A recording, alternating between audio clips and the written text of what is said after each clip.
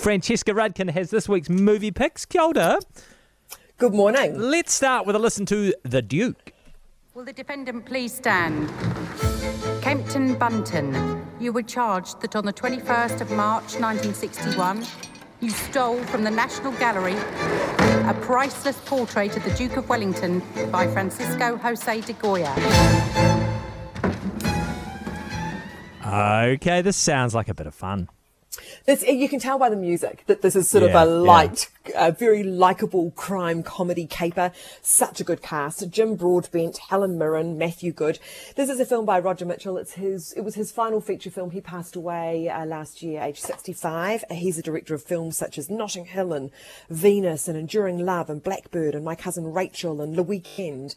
And this is a delightful film based on a true story of Kempton Bunton, and Jim Broadbent plays this character. And he stole a painting painted by Goya of a portrait of the Duke of Wellington from the London National Gallery in 1961. And there'd been a lot of publicity about this painting because I think the money had been spent on it. It had cost about £140,000 to keep it in the UK, and they were very proud of this and everything. Of course, the irony of it was it's not a very good example of Goya's work. It wasn't a very good painting.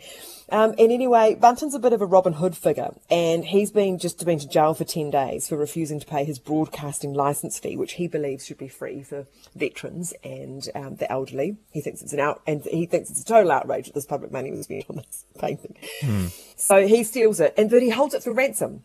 He always intends to give it back. He holds it for ransom because he wants to use that money then to pay people's TV licenses.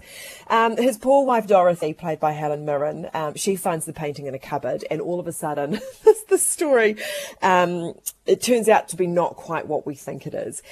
Look, this is just really delightful. It's a great cast.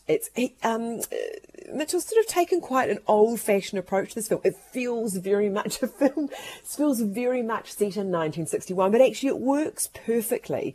It was such a sort of interesting time in the UK, and there's lots of really interesting references to what was going on politically and culturally and things.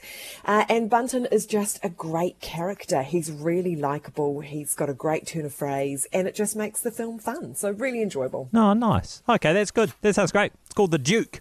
Tell us about Writing with Fire. This was one of the documentaries nominated for an Oscar. It was. I so enjoyed this documentary. It was such a privilege to meet the women who are in this film. Yes, it was nominated for Best Documentary at the Oscars. People might have missed that though because of Slapgate. Was that poor old category sort of didn't really get a huge amount of attention. It tells the story of a group of Dalit women who are, untouchables in India, in the northern Indian state of Uttar Pradesh. And they start up a rural newspaper, and they literally train themselves. Some of them have been really well educated. They believe in education, and then they're taking on other women, and they start this newspaper. And the documentary follows them as they grow into this digital force. They go digital, which, has massive challenges because a lot of these women have never used a phone or a computer. And we follow them as they then sort of start to set the news agenda by bringing issues to light in India, from this rural area that they live.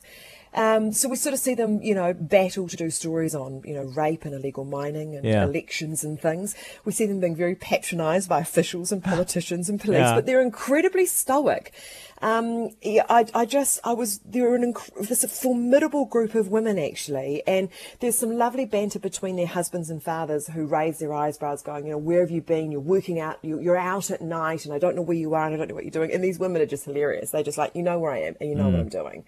And I love these little banters because as much as their husbands might prefer that they're at home raising their kids and doing housework, they know that there's no way they're going to change their minds.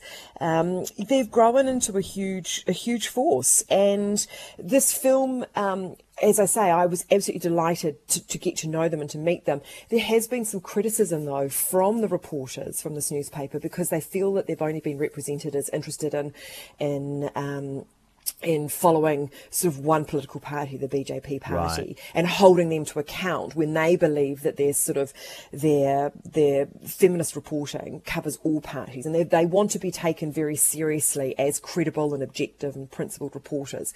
They don't want to be easily targeted as being thrown into sort of fake news or something. And also, a lot of people don't know that they are from this lowest caste possible. There will not even really a caste, below a caste, the untouchables. And now that that's been brought to light, it might be harder for them to do their work. Yeah. So really fascinating. Writing with Fire, it's only an hour and a half. Incredibly inspirational story. All right. Thank you very much, Francesca. Those films, The Duke is the light caper on the heist of Goya's portrait of the Duke of Wellington. And that film, the documentary based on the journalists in India, is called Writing with Fire.